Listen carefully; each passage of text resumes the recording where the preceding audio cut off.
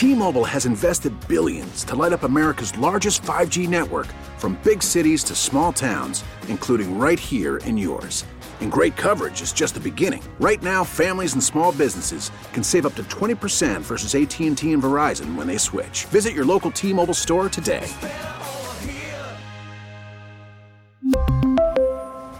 Plan savings with 3 lines of T-Mobile Essentials versus comparable available plans. Plan features and taxes and fees may vary. Hey, Rob Bradford here. I have set out on a mission with my good friends at FanDuel to prove what I have known for some time. Baseball isn't boring. Now I have a daily podcast to prove it with some of the most notable people in the baseball world, screaming baseball isn't boring from the mountaintops, or at least agreeing to come on our show. Players, managers, GMs, and yes, even the commissioner of baseball, Rob Manfred. It has been a constant wave of baseball's most powerful voices. So join the revolution. Subscribe and soak in Baseball Isn't Boring. Listen on your Odyssey app or wherever you get your podcast. You'll be glad you did. Live Sunday nights, this is the John Whitmer Show on 98.7 and 1330 KNSS.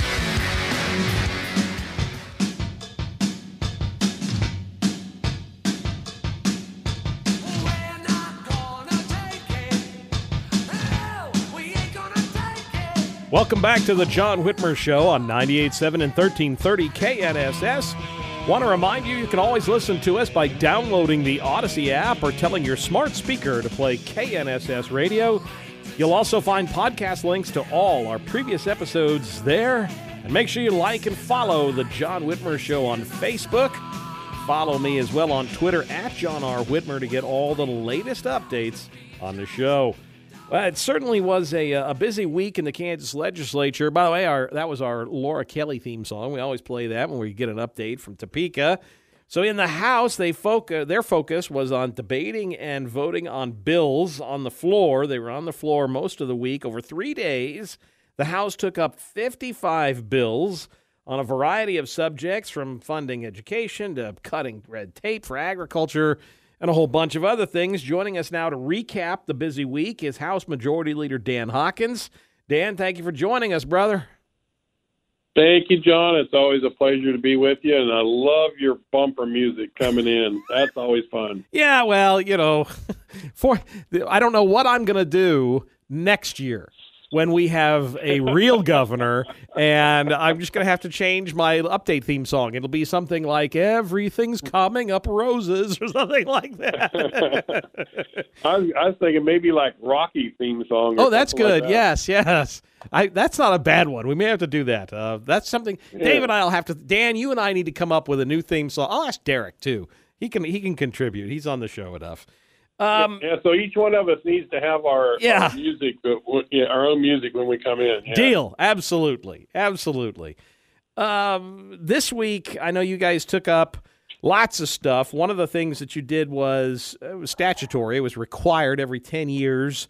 But you've got the new state House and Senate legislative maps, with which you're required to draw every 10 years based on population shifts.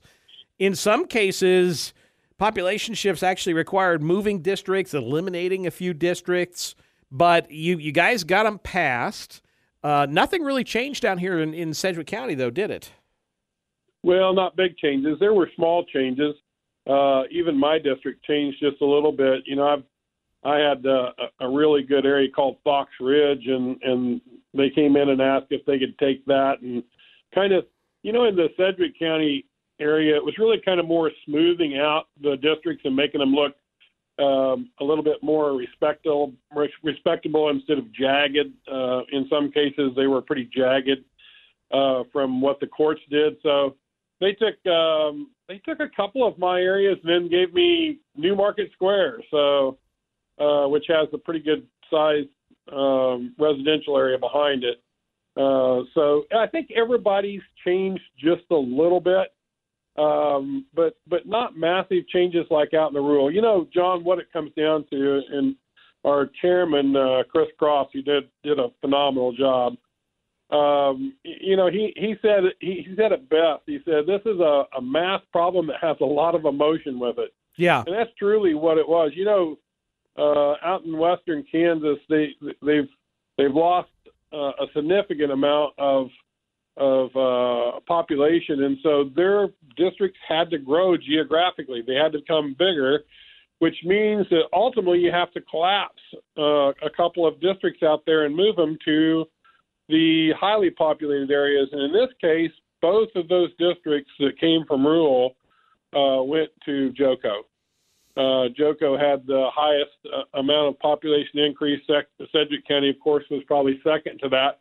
But we were able to adjust our sizes in Wichita and not have to gain a seat out of it. So we did not gain a seat in Sedgwick County like we thought we might. The map actually is a really good map. I think it's a map, number one, that the governor can't veto because there was such a big total. We had 112 votes for that map. So the Dems got behind it, too. Absolutely. There's some that didn't. I mean, there were some that were upset with it, just like there were some Republicans that were upset with it.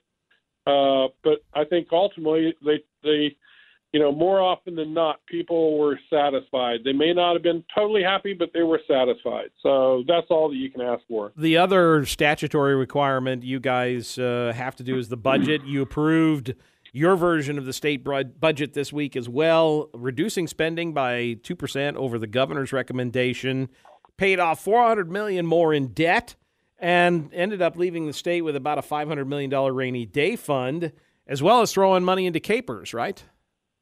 Yes, it was. We actually had an amazing budget from the standpoint of what we were able to do. You know, we've talked about it for a long time. We came in with a hefty ending balance, about $3 billion out there, and we really needed to be responsible, fiscally responsible with that. And I think the appropriations, the committee did a phenomenal job at doing that. They really resisted big spending. The governor wanted big spending. The governor wanted to spend $455, almost $500 million on giving everybody that filed a tax return $250 rebate. Well, she wanted to buy votes is what she wanted to do. Yeah, it's a great campaign deal, buy votes. We didn't do that. Instead, we took that money and put it into a rainy day fund. What a concept. You know, we are right now probably getting closer and closer every day to the next recession. And we're in massive inflationary times right now, so things are not going to stay rosy very long if you would consider what we're in right now rosy.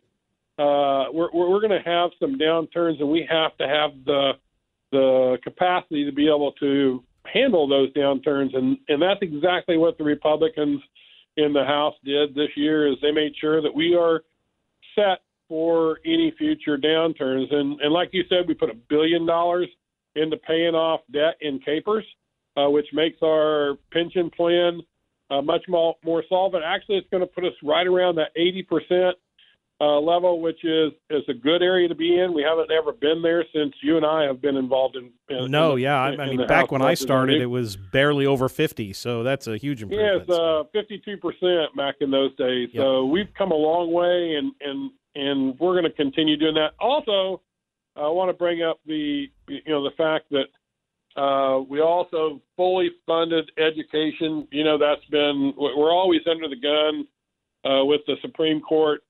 Christy Williams from Augusta and her team have worked really hard to put together a budget that is fully funded, and then put some good policy in there along with it. So a lot of gnashing of teeth, as you can imagine. Oh, yeah.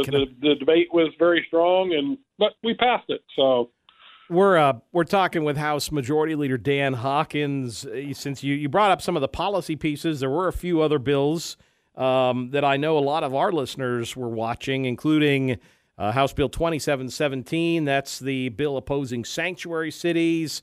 You had the Parents' Bill of Rights that passed, women and girls sports. I mean, there's a whole bunch of stuff that have come out this week. Yeah, and some of that came from the Senate. You know, I was pretty proud of our House member, Pat Penn, who carried the sanctuary city bill. Did a phenomenal job. I don't know if you got a chance to watch that debate, but he certainly excelled in carrying that bill and answering every question. They put him through a pretty good ringer as far, the Democrats did, as far as asking question after question. He stood up to their onslaught and came out looking really, really good. And we passed that bill. Now it's not probably not going to sustain a veto, or not sustain, but override a veto, simply because, we didn't have. Well, we did. We had 84 votes, but can we keep those? I guess that's the question. Right. So it'll be close. I guarantee you we're going to give it a shot when it comes, because she's going to veto that. What about the Parents' Bill of Rights? I mean, I know we're going to talk about it with Jonathan Butcher here in a few minutes, so we don't really need to recap it. But do you think, I'm assuming Laura Kelly, since she's totally owned by KNEA, she's going to veto that, don't you think? Oh, I do believe so. That came from the Senate. The Senate passed that late Wednesday evening. I think she will certainly veto that. But some of those things we have to give it our best shot. We have to get it passed, even if it's short of a veto override area. We still need to pass it just to show the public that, hey, it is of interest to us, and sometimes we don't get a win because of the governor. That's the reason why elections have consequences, and it's the reason why it's so important that everybody goes to the polls in November of this year and elects a good, solid Republican governor, and we want Derek Schmidt to be there. So. Well, and she's, vetoing things that have vast majority approval in some cases. She's going to veto the women and girls sports, and that has over 70% approval in most polls in Kansas, and yet she will probably veto that. We are going to, John, anybody that doesn't think that we're not going to face a large amount of vetoes. So we passed out over 50 bills. I think the Senate was really close to 50 also. Right around 100 bills that have come out between the two bodies over this last week. And I'm telling you, she's going to have a veto fest. She's going to veto a lot of them. And we're going to have an override fest. And we're going to override as many as we can. We're going to try to make her the most overridden governor in the history of the state of Kansas. Oh, that'd be a nice way to send her packing, for her last legislative session. Dan, I know I'm up on my quarter break here. What's the best way to for folks to keep in touch with you? Your newsletter is probably one of the best. The newsletter, you can go to danhawkinskansas.com. At the bottom of the landing page, you'll see a place where you can subscribe to my newsletter. There's about 12,000 people across the state right now that get my newsletter. It comes out every Friday morning, and if I don't get it out Friday morning, people are screaming, "Where's the newsletter?" The other way is Majority Leader Dan Hawkins on Facebook. You can follow me there also. You guys, so you're on your April break now. You go back, at the end of April? Although actually, we're here this week this next week, all week for conference committees, and then we'll take a break starting April 1st, and then come back on April 25th for our veto session. Okay, that's what I forgot that you had conference committees this week. So there's still a few more bills to debate before you take that April break. Oh, yeah, and lots more votes. We'll have a lot of votes this week. It's always fun to watch. I love the idea of having her the most vetoed governor. I let's hang that on her. All right, brother? I think we need to. Appreciate you as always, Dan. Carry on the fight, my friend. Yeah, take care, John. We'll take a quick break, and then we want to hear from you. Our phone lines are open, 316-869-1330. Give me a call. You're listening to The John Whitmer Show on 98.7 and 1330 KNSS, Wichita's #1 talk. We'll be back right after this. Odyssey celebrates Mother's Day, brought to you by T-Mobile. You can count on T-Mobile to help you stay connected on America's largest 5G network. Hey, Rob Bradford here. I have set out on a mission with my good friends at FanDuel to prove what I have known for some time. Baseball isn't boring.